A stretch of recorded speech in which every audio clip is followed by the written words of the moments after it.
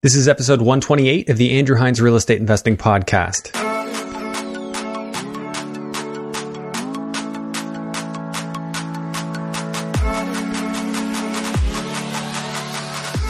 Welcome to episode 128 of the Andrew Hines Real Estate Investing Podcast. Today I have Brian Bouchard on the show, and Brian was a name that was mentioned to me. I looked into him, and he's actually done quite a bit. He started investing at 22 years old. He's now into his 30s, and the guy's got a lot of wisdom in this industry. He's been at it for a long time. He knows how to get cash flow. He is currently working on a multiplex conversion. It's going to be a perfect BRRRR, and it's a larger project. We talked the numbers on that one, but this guy ultimately, he dabbles in a lot of different things, and he seems to do it all profitably, and he's got a really good mindset from what I took from the interview. Brian's open to different types of investments. In this episode, we talked about the fundamentals of going into the United States, where to invest, and why we think the way we do. We talked a little bit about crypto. We talked a little bit about his stock option trading, and a little bit about his coaching and the different things that he's doing. So Brian's a really smart guy, really interesting, and I think you're going to enjoy this interview. As always, if you're new to this podcast, I recommend you go right back to the beginning and start with episode 1, especially if you're new with real estate investing. It will really help hammer some of the terminology home if you're not quite following along. If you haven't already done so, please take a moment and rate and review this podcast on Apple Podcasts. It just helps more people to find it. If you're watching on the YouTube version, by all means, please hit the like, subscribe, and notification bell, and leave me a comment if you haven't already done so. Let me know what you think. Let Brian know what you think. Really be appreciated. Please enjoy episode 128 with Brian Bouchard. Hello and welcome to the Andrew Hines Real Estate Investing Podcast. I have Brian Bouchard on the podcast. Yeah. Thanks for being here. Thank you, man. It's a pleasure. I appreciate it. Yeah. So, Brian, I don't know your story. So for myself and for my viewers and listeners, if you wouldn't mind, just tell me your story. What is it that you do? And give me a little bit of the backstory as well. Yes. So I've been a real estate investor since 2009. That's when I bought my first property, which was a duplex. I used the house hacking strategy back in 2009. As a result of, which is a popular story coming across the book, Rich Dad, Poor Dad. That's what changed everything for me when I was young, and started investing in 2009 and just kind of slowly building my portfolio over the years until, as of the past few, kind of ramping it up a little bit more aggressively and getting into different strategies, as well as, becoming a mortgage agent, which kind of goes hand in hand with the investing. And I also coach people one-on-one to get them kind of to the next level in wealth, not only in real estate, but other areas of personal finance as well. Okay. You got the mortgage license, huh? I actually have had my mortgage license since 2010.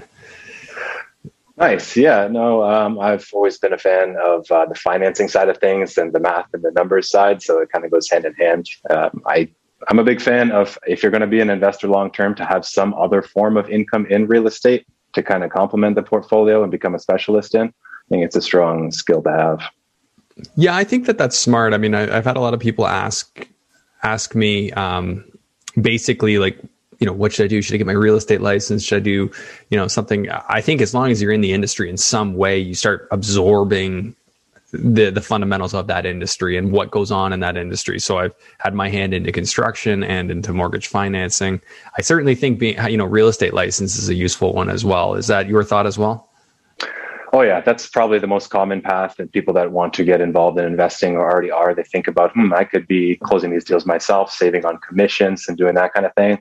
It crossed my mind back in the day too, but part of the reason why I'm investing in real estate is to have the time freedom and to be able to travel and things like that. Whereas being a realtor is more hands-on and involves you like being present there, yeah, with your clients. Whereas, the mortgage side, you need a phone and laptop is what you need. And you can do that remotely. That's what drew me to it, but totally agree.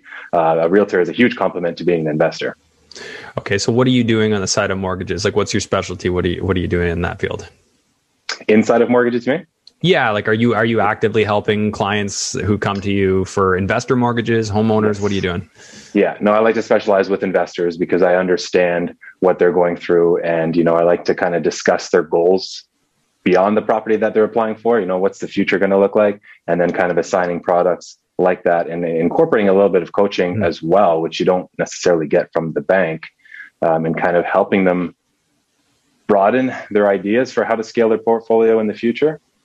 Okay. Right. So I do like working with investors in that way. And not everyone is a textbook type of client with good credit and good income. So you need to have some flexibility and work with other lenders as well. Yeah, I mean, it's obviously challenging nowadays. I can speak from my own experience. Like, I mean, as far as student rentals go, most banks don't want to touch them, especially through the broker channel. I've had some luck going directly to certain people in certain banks, and that's worked.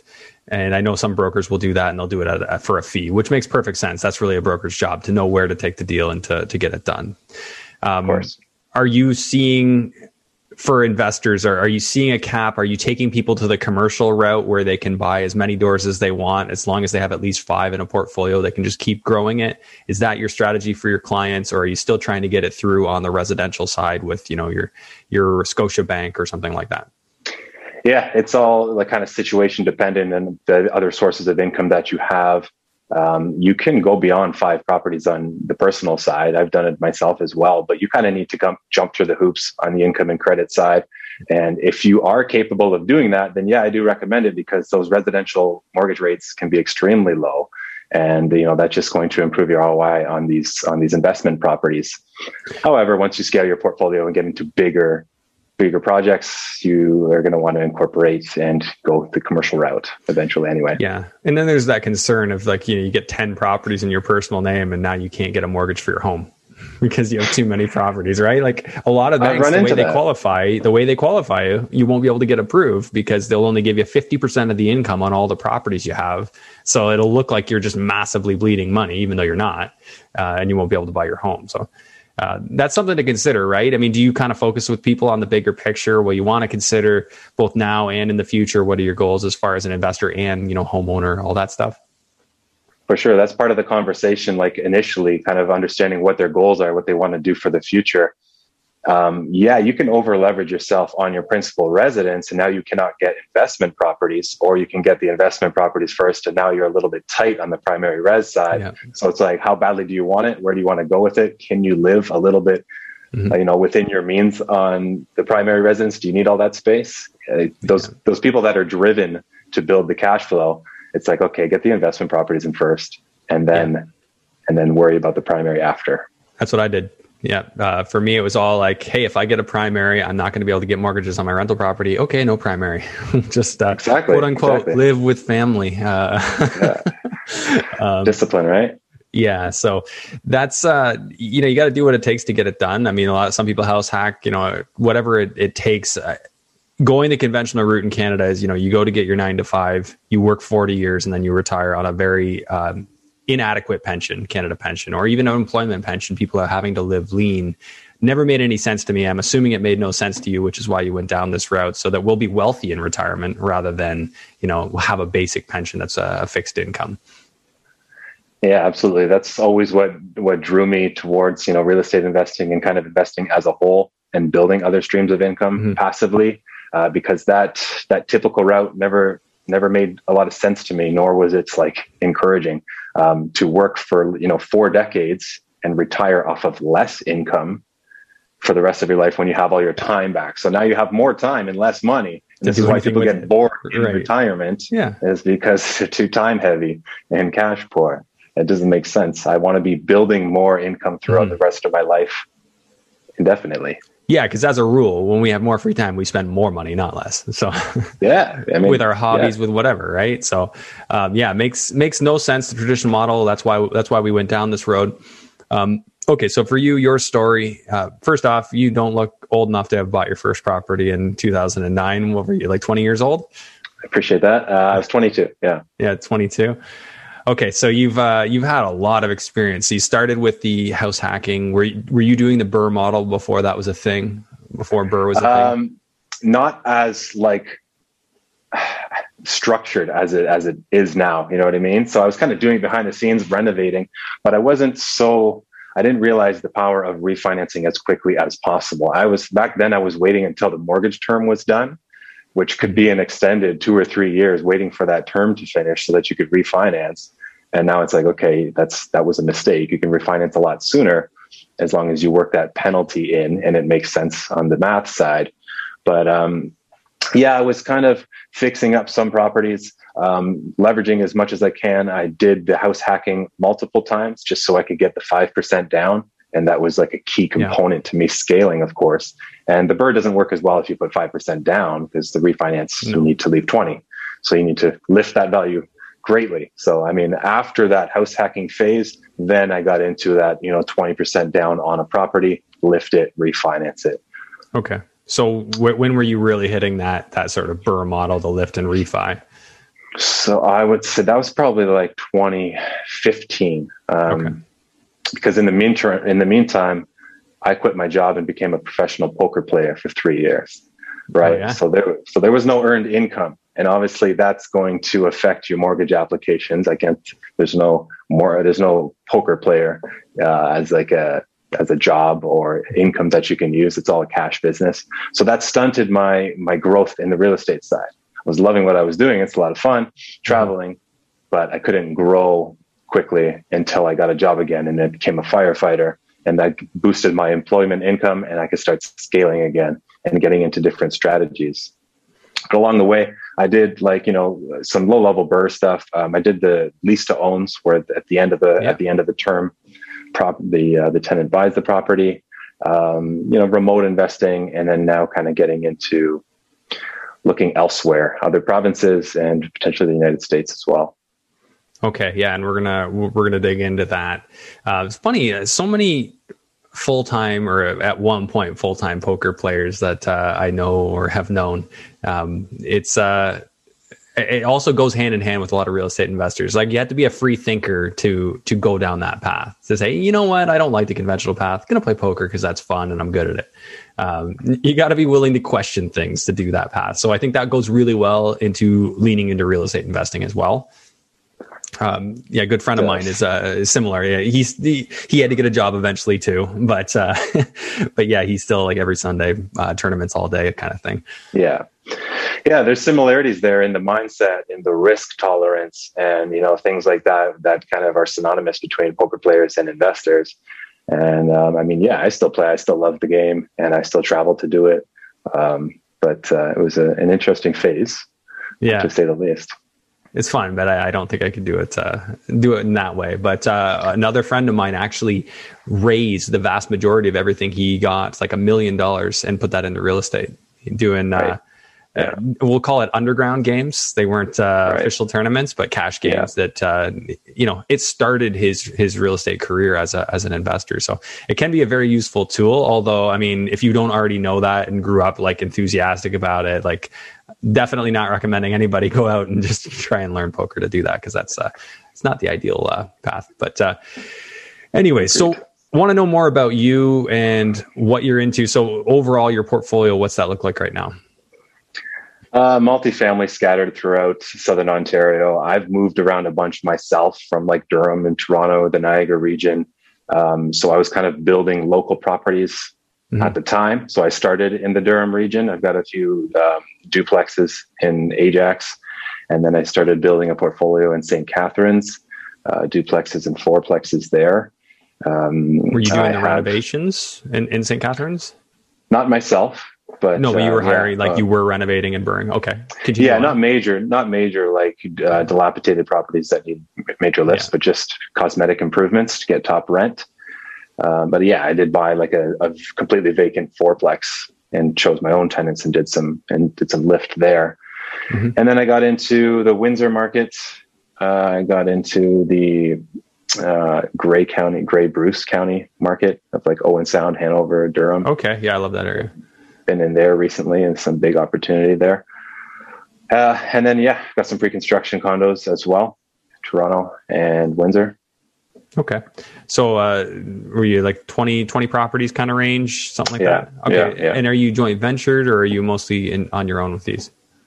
80 to 90% on my own, and just have kind of gotten into joint ventures in the last couple of years with friends and family at this point. Yeah. I never was really just like consistent growth then. So you've just been consistent refinance, buy more. Okay. Yeah. Where are you looking for cash flow now? Because obviously cash flow is the unicorn in Southwestern Ontario. It doesn't really, you could still get it in like the Welland area, Fort Erie, but it's not like it was. So where are you looking now? Are you still looking in those type of areas, or are you elsewhere?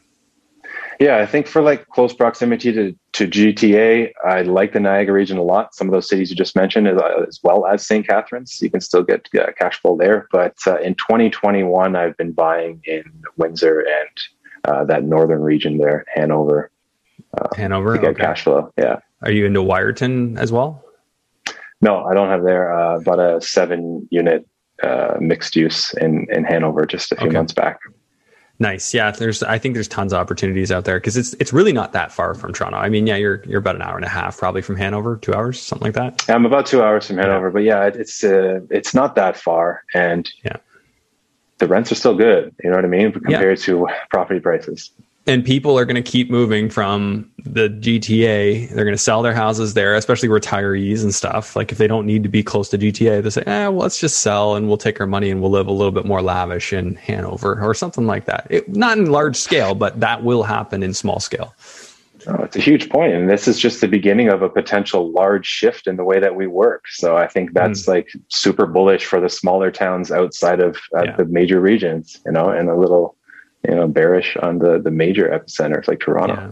I think Toronto's still going to be stable and, maybe go up a bit, but it's just going to become unaffordable for the average Canadian. Like we've got a lot of new immigrants that come into this country that have made money in other countries, and they have such wealth that they can buy these properties. Some of them are buying cash. They're not even buying using mortgages. And they compete with us, the people who were born here. And because of that, we have to kind of adjust our strategy, knowing that maybe these big cities are going to become cities of renters. And I think that's probably the more likely thing to happen in the near future. But who knows? No one's got a crystal ball. So tell me about the rest of your operation and what you're doing. So you're focused on mortgages. Is that like a full-time gig for you or part-time? Do you have an organization built around you for that? Yeah, it's more part-time, kind of goes in hand with the coaching that I do. Like I help people kind of build and scale their portfolio on the real estate side, as well as the other personal finance factor and even building out portfolios outside of real estate. And just as a complement to that, the mortgage goes hand in hand. I already know a lot about this person, what they want and how they want to scale their portfolio. So if I can do the mortgages for them, that's just going to help both of us. Okay. That's where that ties in. Yeah, that makes a lot of sense. Now, I guess let's maybe it'd be a good idea if we actually went through a recent deal that you've done and just get an idea. Like I do also want to ask you about kind of what you're thinking. You said the States, but let's just, before we go down that direction, let's talk about a recent deal. You said you did the 7-plex in Hanover. Maybe we can do the numbers on that. Just kind of back of the envelope, if that's all right with you. Sure. Yeah. Would you buy that one for? $545,000 with a $30,000 wholesale fee. Oh, including the wholesale fee? No, so $575,000. Okay, $575,000. I'm guessing you're getting the same wholesale emails that we all get. There's about a million lists I'm on. Yeah, for sure. Yeah. Okay. I'm sure they're the same there. So that one came up. I mean, there were a few that I lost out on. They go quickly, just like the MLS deals. The good ones go fast. And shout out to Mark Smith. He was the one who helped me on this. Okay, Mark. Yeah. And he's like, the next one I'm going to send your way. And this one came up and I'm running the numbers. I'm like, okay, yeah, this makes total sense for what I'm looking for. It's a slam dunk, and just made it happen. Yeah. Well, I mean, that right there sounds like a really reasonable price to pay for 7 units. So what's the plan there? I mean, are you planning to BRRRR it, improve it, raise the rents? Oh yeah. Okay. It was fully occupied. There's 6 2-bedroom units and 1 commercial restaurant in the building. All rents are pretty low, and it was just kind of a mismanaged property. That's the deal with this one. So I saw tons of opportunity there to raise the rents and renovate, BRRRR this property. And there's some unused space. There's a full, huge basement that is unused. That's just kind of being used for storage of old stuff, which I could potentially use for storage units. Okay. I don't want to put apartments down there. It doesn't have a lot of windows. And it's also on a large property, and they're renting out some of the land to a car dealer who's storing some of their excess cars just on the land. Okay. Did you have any issue with environmental for getting financing on that? Or I guess it's so small that they probably didn't give you too much. It was a concern that I was like, I might, but they're not doing any work. It's not an auto shop or anything like that. There's no oil and that kind of stuff dripping into the land. So it's just storage of cars. Did you finance that with a credit union or just cash to start? Credit union? Local credit union up there, yeah. So yeah, I can predict these things. If you're in this business, you kind of know the easiest way to get these type of things done. It's not a Scotiabank mortgage, that's for sure. Yeah, that's not gonna be as easy to do with one of those banks. Okay, so you're a 575 purchase. We'll get into what you think the rents are going to be, but how much money do you envision yourself spending here to get to do all your renovations? Probably $15,000 per residential unit. And you said there are how many of those? Okay, so that's 90. Okay. And then nothing on the commercial side? Well, if the restaurant moves out, I'm going to consider different usage for that property or for that unit. Restaurant kind of sits well where they are. It's on the main road of Hanover going in through cottage country and whatnot. So there's a big parking lot there. People come in for the food and all that. But that lenders don't love restaurant tenants, especially right now. It's a long unit with 2 entrances on it, and I would love to convert that into 2 residential units. Okay, and make it an 8-plex all residential. And have you talked to the city at all and asked what their appetite for that is? Like if they'd be willing to allow you to do that? Like the zoning probably says there needs to be commercial there. So they're and your main street. So to me, in my experience, it's pretty hard to get that done. Yeah, it's a good point. So this property it's one of those main level commercial buildings with residential up top. So there were 3 commercial on the bottom. And over the years, they've reduced that to 1, just the restaurant now. Yeah. So there was like a dog grooming place in there recently. They just converted it to residential. And so I spoke with the guy from the city prior to closing to get his opinion. And like, what do I have to convert it back to commercial here? What's going on? And the response that I got was like a very laid back. And these smaller towns, like this is amazing for permits and wanting to change the occupancy in these smaller towns. And he was just like, no, you're good with the way it was. The previous owner has flip-flops between commercial and residential a few times. We don't really love that, but you're good the way it is right now. And I'm like, wow, so there's nothing that I need to do as it stands. He's like, no, you're good. So, I mean, based on that conversation, it was really, really optimistic about the future. They just want to bring more capital to the city. They want more development and all that stuff. I didn't get into the specifics of changing the restaurant to residential yet. But I mean, that was just the first initial feel that I got. One of the things that occurred to me, like if I've got it's street facing and I've got a commercial unit on the main floor. Well, what if I could turn the back half into residential and then leave the front half with no rear access, or just give them a hallway for rear access? Maybe there are some ways to reconfigure so that you could still have storefront on the street, but you could maybe squeak in an extra residential unit or 2. And then, the storefront could just be like a juice bar or something really small that doesn't need much space. But I get it. Like if you think conceptually, like somebody's driving down the main street, like traditionally the main street was where you went to all your vendors, right? So they wanted to have street storefront. So when certain cities push back and say, I don't want that, or we don't want that to be residential, I get it. It makes sense. So that just might be a thought. I don't know if that works for your layout, but it might be something to look into if there's a way that you can just do long units in the backside and have access there. Yeah, that's a great idea. I never thought about splitting it that way, front and back, and that would be possible with this design. But I mean, the key component here is that there's flexibility and there's other options that you can do here. If the restaurant does move out, maybe it's a different commercial tenant that's not in the restaurant industry. Sure. And maybe I could split it off. But worst case scenario, what's wrong with restaurant? Like if people need to eat, I mean, restaurant's not a bad thing. I know banks because restaurants come and go, right? It's not a solid tenant. It's not Shoppers Drug Mart, but it's still profitable if you can keep putting them in there. Yeah, well, it's going to be a very small, like mother and father type of restaurant, just trying it out for their first time. You're not going to get a long commercial lease. It's very fly by night. So I guess that's the downside as the landlord to renting to a restaurant. It's great as is. I mean, they're paying a very reasonable rate. So, I mean, if I change the occupancy, I don't see any downside. But if I keep it the same way, I don't see any downside either. Yeah. Okay. So you got some options there. Let's go through. Well, first off, are you planning to refinance it once you get the rents boosted and do all that stuff? Yeah. So, I mean, I'm not super aggressive in getting the tenants out and turning them over and stuff like that. Fortunately, as soon as I bought it, one of the tenants said, unfortunately, we're going to be leaving at the end of the month. I was like, oh, bonus. That's amazing. So they can start on one. So I've got one unit vacant. I'm renovating it right now. And that also happened to be the lowest paying tenant. So I'm going to get the greatest rent lift there. They were paying $750 for a 2-bedroom. And I guess after renovation, I mean, it should be $1,250 to $1,400.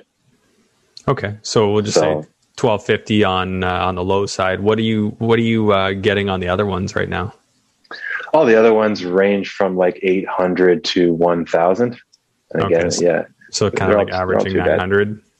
Averaging probably lower than that. Probably averaging in the low 8s to mid 8s. But the plan is to turn over as many as I can in maybe a year or so and refinance. So another key point here was that the appraisal before I even closed on the property came in $100K higher than what I paid.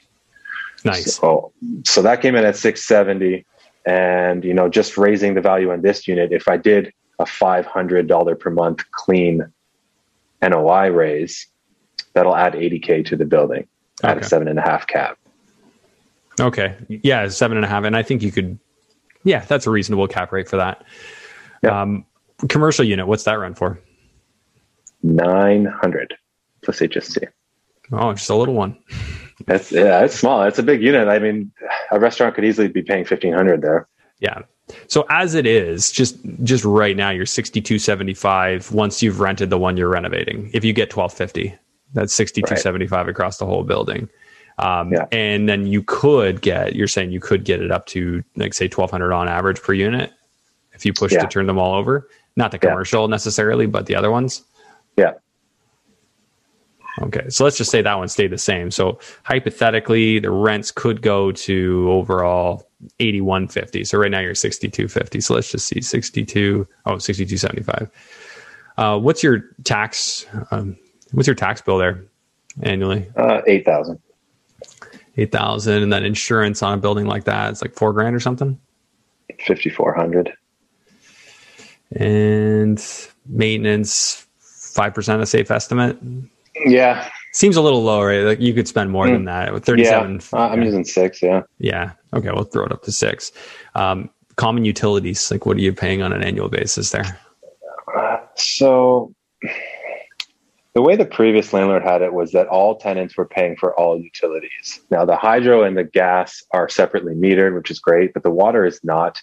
So they were just kind of splitting it equally, which I don't like doing. So I'll leave those leases as is and just charge what the previous landlord was charging for water. But for new tenants, I will pay the water. I think that's a more fair way to go and have them pay for what they use on the hydro and gas end. So essentially gas and hydro, there's no common areas. So gas and hydro are zero. How can gas be separated though? Are there separate furnaces in each unit? Yeah. They have like forced air separate furnaces in each one? Yeah, that whole monster basement has a bunch of furnaces down. Holy crap, that's really cool, man. I've never seen that. Yeah. They're all forced air, like sending ductwork right up. That's so cool. Okay, so that's actually really handy that you can separate all that. So you're going to be paying just water going forward. Right now, you're not really paying anything. Exactly, yeah. So now it's like pretty much zero, but it could be, what do you think, like $3,000 a year or something like that? Yeah, I've got $3,600, $300 a month for water. Okay, so it could be. We'll play with that number. Any other expenses you're expecting to have there, like snow removal, grass cutting, or there's no space for that? Yeah, there's some grass and snow. I've budgeted $100 a month on average. Okay, so you're about $1,200 a year there. And then I usually throw in like a $500 miscellaneous. Are you going to pay a management? Yeah, the goal is to outsource management here. I haven't built the big network there yet to get someone to take it over. So I'm currently managing it right now with my company, but obviously being 2 hours away, it's not ideal. Right. But, there will be a management expense in there. Okay, so I'm going to look at this two different ways. So right now, kind of valuation, like how your numbers look, because you're in with a full down payment of 25%, I guess. Yes. And then what it could be. So just as is, with the current situation and setup at a 575, that's what you said you bought it for, right? Yeah. With including the fee, 75% mortgage, I'm guessing, or 65? Yeah, 75. 75, 25-year amortization? 25-year. And what interest rate did you get? 4.5. 4.5. Okay, so your cap rate, just as is, was like 9.68%. Exactly, so no wonder the appraiser appraised it higher, because that's a really high cap rate. So Mark did you a solid on that one. So props to Mark for finding that. Your cash flow just to start is $22.50. So even with a full down payment there, you're still thinking this is calculating correctly. You're still like a 32% return on investment, even with a full down payment. Yeah, it's outstanding. The only curveball was the way that this credit union structures their mortgage payments. Is they want consistent principal payments throughout the life of the mortgage. So you end up paying the same amount of principal each month. So essentially, your mortgage payment goes down every month because the interest is reduced, as opposed to keeping the payment the same and having the ratio change every month. They won't do a blended payment or a readjusted payment. Yeah, so the payment started off real high. Neither had I.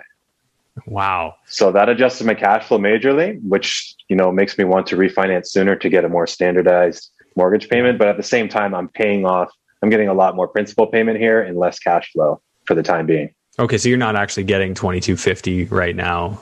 No. What is your more reasonable cash flow? The mortgage payment is $2,800. $2,800. Okay. So I had the mortgage payment at 23. So you're basically, $423.86. So you're about $400 more. So your cash flow is more like $1,600, which is still really great. So, for sure.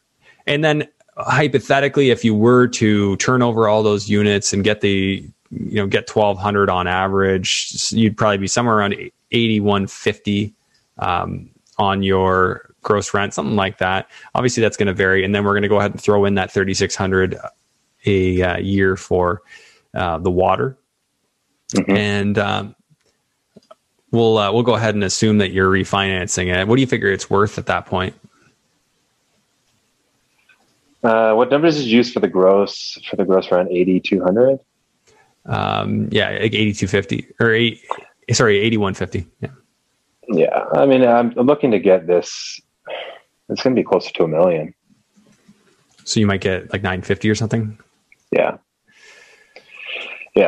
So using a conservative like 7.5 to 8 cap based on that new NOI. So you could get like a 712, like 75% of 950. That'd be like 712,500 new mortgage, which means you're pulling out. Your purchase and improvements is like 665. So you're going to be pulling out. Let's just calculate that. $47,500. So let's just calculate that new mortgage payment. So let's assume that you're worth $950 and still at 4.5%. Let's assume it wasn't wonky. Assuming the rents were higher, like we just said, your cash flow would be the same, $2,200 a month. So your payments are higher on the mortgage, but you're making a lot more on the rent. So your return now becomes infinite because you just pulled out a whole bunch of money and have nothing into the deal other than your time. And rinse and repeat. If you can do more deals like that, it sounds like you'd probably want to do those. Oh man, it's a slam dunk. Yeah, in real life, like, I mean, I'm probably not going to turn over all of those units in the short term.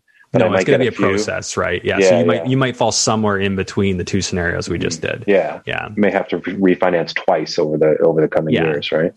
Do you have like a place that you're going to put money right away if, say, you do refi? Like, because I think a lot of people right now are refinancing and they're like, okay, I got all this money or I got this line of credit room, need something to buy now, and they can't find cash flow. Do you have a place that you're always ready to put money? And if so, where is that place? Yeah, I don't hold cash for long at all. Yeah. Like, I always have deals coming across my desk from those sources you were talking about earlier. Even when I'm not looking for properties, I don't have, the down payment yet or whatever. I'm always looking, so I know what a good deal is. I see these properties coming up. I'm even looking in, say, Sudbury, in that area. I think there's big cash flow there. Mm-hmm. So when I know I'm doing a refinance and I'm going to get the money in a few weeks to a month, I'm starting to look aggressively already and getting primed for what I'm going to put the money into. And I mean, I'm also into stocks, options, and crypto as well, man. So I mean, if there's opportunity there, I'm looking elsewhere. So I mean, there's always, like, I've got my finger on the pulse in a few markets, and wherever the best opportunity is at the time, that's where I'm aiming to put my money. And it's important to note that like longer term, I will be scaling a little back from real estate and into those more passive investments like stocks and options. Yeah. Are you doing options trading like so many of our real estate investing counterparts? Yeah, I trade options for income. Like, yeah, I don't speculate. I sell, right? I use the wheel strategy. I sell puts and covered calls. Okay. Where'd you learn that? Geez, I've been doing it for a while. I think from those Derek Foster books. Money for Derek Nothing. Foster. Yeah. That type of thing. Those purple books. Yeah. Simplifies it so easily. That's like what got me hooked on like the early retirement and stock portfolio and dividends and amplifying your returns using covered calls. And like, yeah, that makes sense. But I don't think it's as attractive until you start getting a much bigger portfolio and those premiums are getting bigger. You know? Yeah, I know so many people doing that. I think Mike Rosehart's doing. I have no idea, but I think he's actually investing several $1 million. Like he's got several $1 million in stock. Stock options, covered calls, and puts. I haven't asked him, but I've seen him post on his stories. He posts like the daily profit and loss numbers are massive. So there must be a seven figures there for sure. Yeah, there's obviously an opportunity there. This is one I hear come up on the show all the time, and man, it's just time in the day. And I'm not sure if you find that, but there's so many things kind of like vying for my time that's something I haven't gotten into yet, but definitely something I see some value in. And so you're consistently up on that as well. Yeah. I mean, everybody goes through ups and downs, but I mean, overall. Mm-hmm. Yeah. Oh, up and yeah, for sure. It's been a longer term strategy for me. I've been doing it for years, not as aggressively as the guys that are trading options every single day. I mean, I'm trading every week for sure on multiple Okay, so you're stocks. not on the app every day. I'm on the app every day, but if I don't see the right opportunities, moves every day. I'm not making moves. Like, I'm not like, I'm pretty disciplined with it. But yes, I mean, if we go through some type of a correction in real estate, you want to have liquidity. And if all of your money is tied up in real estate and you can't refi, then that's where I'd be looking for like maybe some overvalued stocks and other assets to maybe liquidate and buy real estate on the cheap. Yeah, that's actually a smart idea. But I feel like if real estate massively corrects, it's probably going to come hand in hand with the stock market correction. Like, I think the stock market correction is actually more likely to correct first, and then that will trickle into real estate. That's, and who knows for sure, but here's how I sort of see it playing out. I see like stock market first, then pensions go. If pensions like realize massive losses, then that's when people tighten up and stop spending, which would then slow real estate. I'm not sure if you see it differently, and I'm actually curious, what concerns you? Is there anything that keeps you up at night about what's coming, or do you feel like you're well hedged? And if you do see that correction coming, where do you see it coming? Yeah, I do think that the stock market is more of a leading indicator from real estate. The moves happen much quicker in the stock market, and that's usually where the first hit happens. However, it also rebounds a lot quicker than real estate does. Real estate is just a slow, gradual upward movement, slower, gradual dip, and it can stay in that dip for a long time, whereas the stock market could have rebounded. And depending on what sector that you're in, I mean, technology could easily be moving higher as real estate's going lower.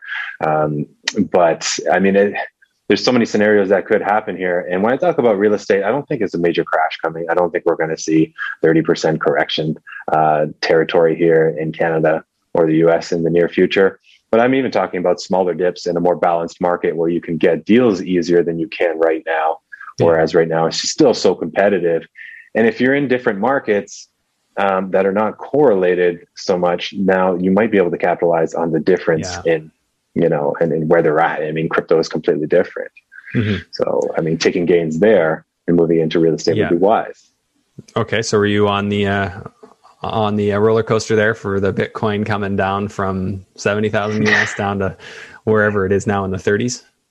Yeah. I bought my first Bitcoin at $1,000 in 2017 at the beginning, and rode that whole 2017 wave and roller coaster, which is very similar to right now, because it peaked at the end of 2017. It came way crashing down, and it's a little bit more stable than that. So I mean, I got the pukey feeling back then, so this is a little bit easier to go through. But yes, I am going through it. You're up overall. Yeah. Oh God, yeah. Now the difference this time around is that they have those banks where you can stake your crypto and earn interest on it while you're going through these corrections, which makes it a lot more attractive, getting 5-6% yield on your crypto. Oh, really? Okay. Hadn't heard about that. So that's actually interesting that you can leverage that and earn some returns on it. Because the question I always have about Bitcoin is, and I say this with anything, right? If all of a sudden everyone stops valuing the dollar bill in my wallet, what can I do with it? Like I can, maybe use it to start a fire. It can be good kindling. And if I have gold and silver, if everyone else in the world stops valuing it, what can I do with it? Well, maybe I can make an electronic capacitor or something like, it's a good conductor, silver or gold. Same question for crypto. If everyone else in the world stops valuing it, what can I do with it? Look at it on a screen. Look at it on a screen. Yeah. Valid question, man. I like where you're going with that. And having a roof over your head, investing in real estate obviously has major use, right? That's why I like commodities. I do. Like there's absolutely, and I don't say that to say like there's not a place. I just feel like I'm more speculating with crypto, but I just I love commodities, and there is absolutely no perfect solution. Like, so in my mind, it's like fiat currency is the worst. Bitcoin is a step up. It's slightly better because you can't print it at ad nauseum. And then you've got gold and silver. I think that's a slight improvement because it's more rare. It's more sparse. Of course, it can be found. We can mine more of it, and there's pros and cons to that too. But it's got the history. Still not perfect. And then you got like grain and land and water and real estate and all these other things that people are just always going to need. And that's kind of where my head thinks, where I look at this stuff. And I don't know if you are preparing in that way. Are you looking to buy commodities as well in case there is an issue with our currency going forward, in case people don't value our dollar like they have in the past? I'm not buying commodities for that sense. And I truly don't have the ultra pessimistic type of mindset, like kind of world ending type of not using currency anymore. I mean, I think if we're having those problems, it's not ending, but I mean, inflation's happened even in the 70s, right? They had, double digit inflation. We want to make sure we've got our money in assets, right? Whether that's commodities or real estates. Yeah, like I said, I don't hold a lot of money in cash at all. And I mean, my emergency fund is lines of credit. It's not even cash. Okay. So you're not even holding like a base level of cash. It's so low. It's so low. I mean, I have 50 grand or something, 10 grand? Yeah, exactly. Like I have so much like sources of income that will stabilize me, and I can easily like downgrade my living if something happened. It's a lot of flexibility there. Whereas I don't feel I need to have this large 6-figure cash reserve or something like that. I have multiple 6-figure lines of credit at 2 to 3% that awesome. I can use in an emergency. That's just as good. Inflation is that or more. Yeah.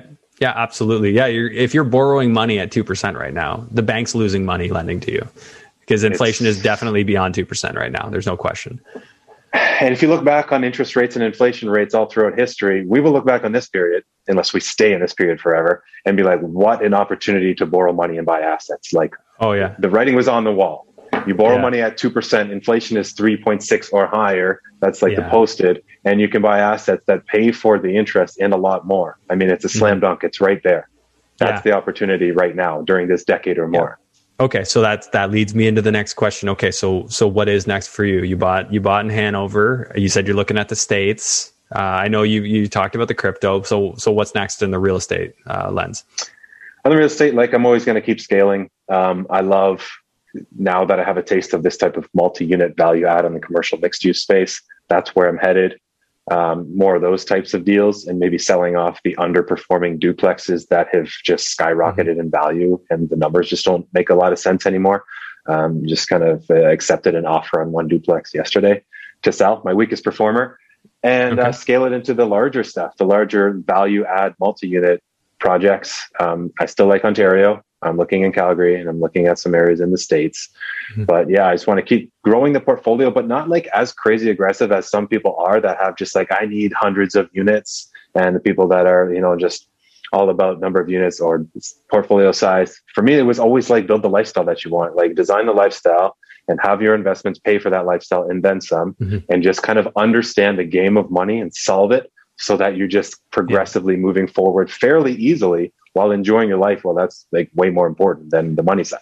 Absolutely, right? Yeah, you don't want to be a slave to your properties if you grow too fast, right? They not casual, but very planned out and consistent growth versus really fast. Yeah, you still want that element of growth on the financial side as well as like the self-development side and all that. But just putting less emphasis on money and business and investments and more on the other areas of life. Because throughout my 20s, to get growing, you have to put a lot of emphasis on money for at least a phase of your life to get it rolling. Yeah. And then once you kind of understand the game, then you can scale back if you want to and not get totally addicted to more money. More is always better, more things, all that stuff, right? Yeah. So where do you live right now? Where's home for you? Toronto. I'm in West Toronto, south of Etobicoke. West Toronto. And you've been there a long time? I've been 3 years. I've been here for 3 years. Yeah, like I said, I moved around from Ajax. I went to Niagara when I was the pro poker player. Okay. Came back, settled in Toronto in a couple different areas. Like I love living here. I love the community and the busyness here, but on an investment side, it doesn't fit my goals. Yeah, well, no, it's pretty tough to make sense of it, especially with the Airbnb restrictions now. It did make sense for Airbnb for a while, but that seems to have changed as well. Okay, and specific markets in the U.S., which ones do you like? So we've got a potential JV deal going on in Michigan. This is a 55-unit building, super strong. And it's not that Michigan is the area I want to invest specifically. It's just where this deal has come up.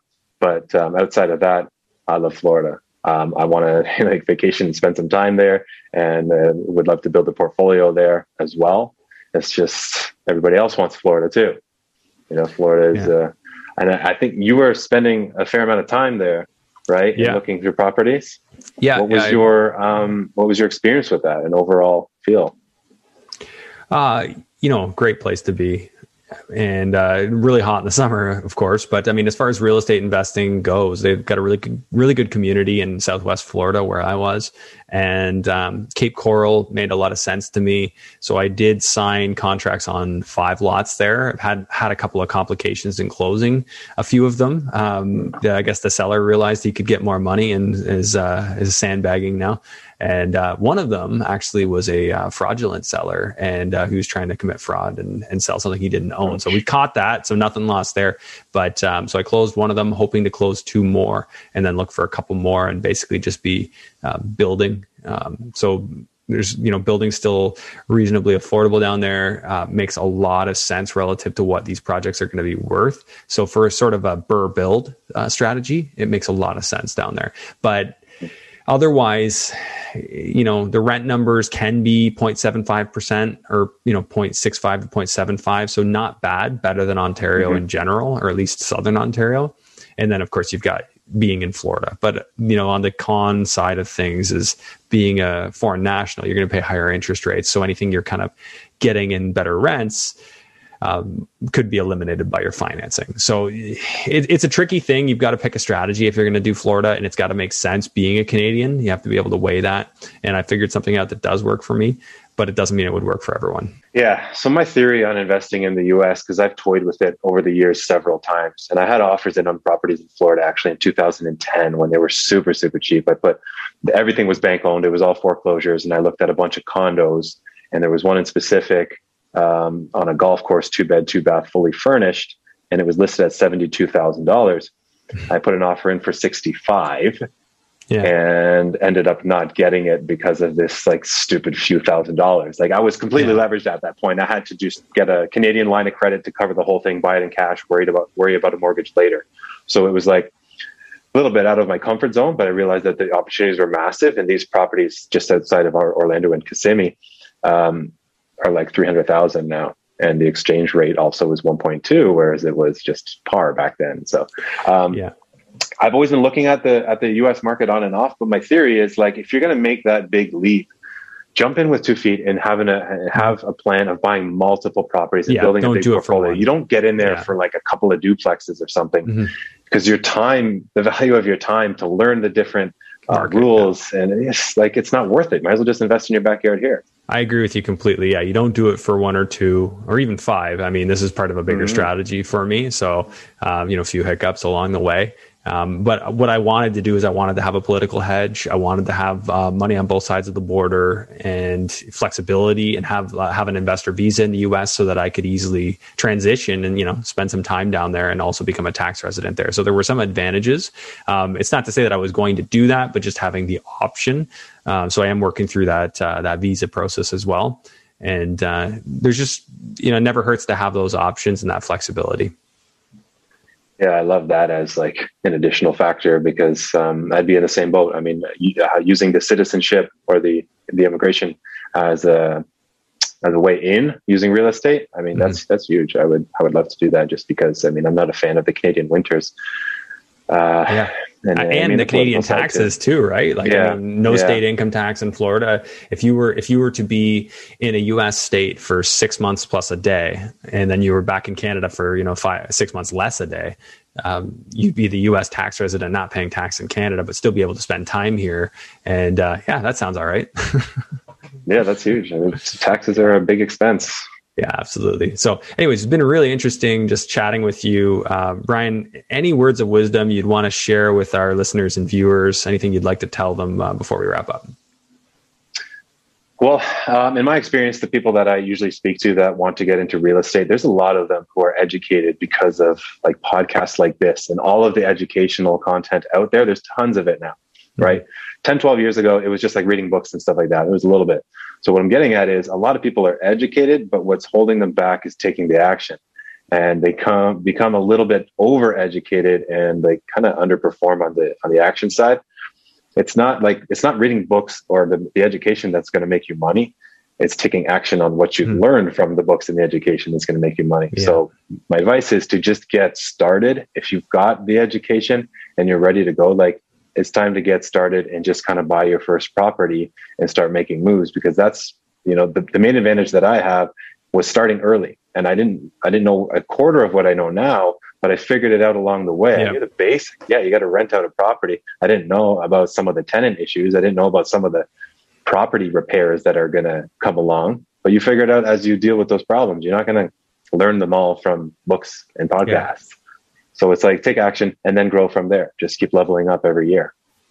Yeah, that makes a lot of sense. And I started back, around the time you did too, where there wasn't the resources there are now. I think Rich Dad Poor Dad was around, but it wasn't like there was much else. And now, you're absolutely right. The information has never been more abundant, but the competition has never been more abundant either, and the prices of real estate aren't the same. So we have advantages and disadvantages from back then, but it's still very much doable. And I agree. People got to get started somewhere. So, but a key caveat is you got to feel like you're ready. If you're like, I'm not sure, but I think I am, maybe that's the right spot for you. Everybody's different, but I agree with you. Sometimes you got to take action.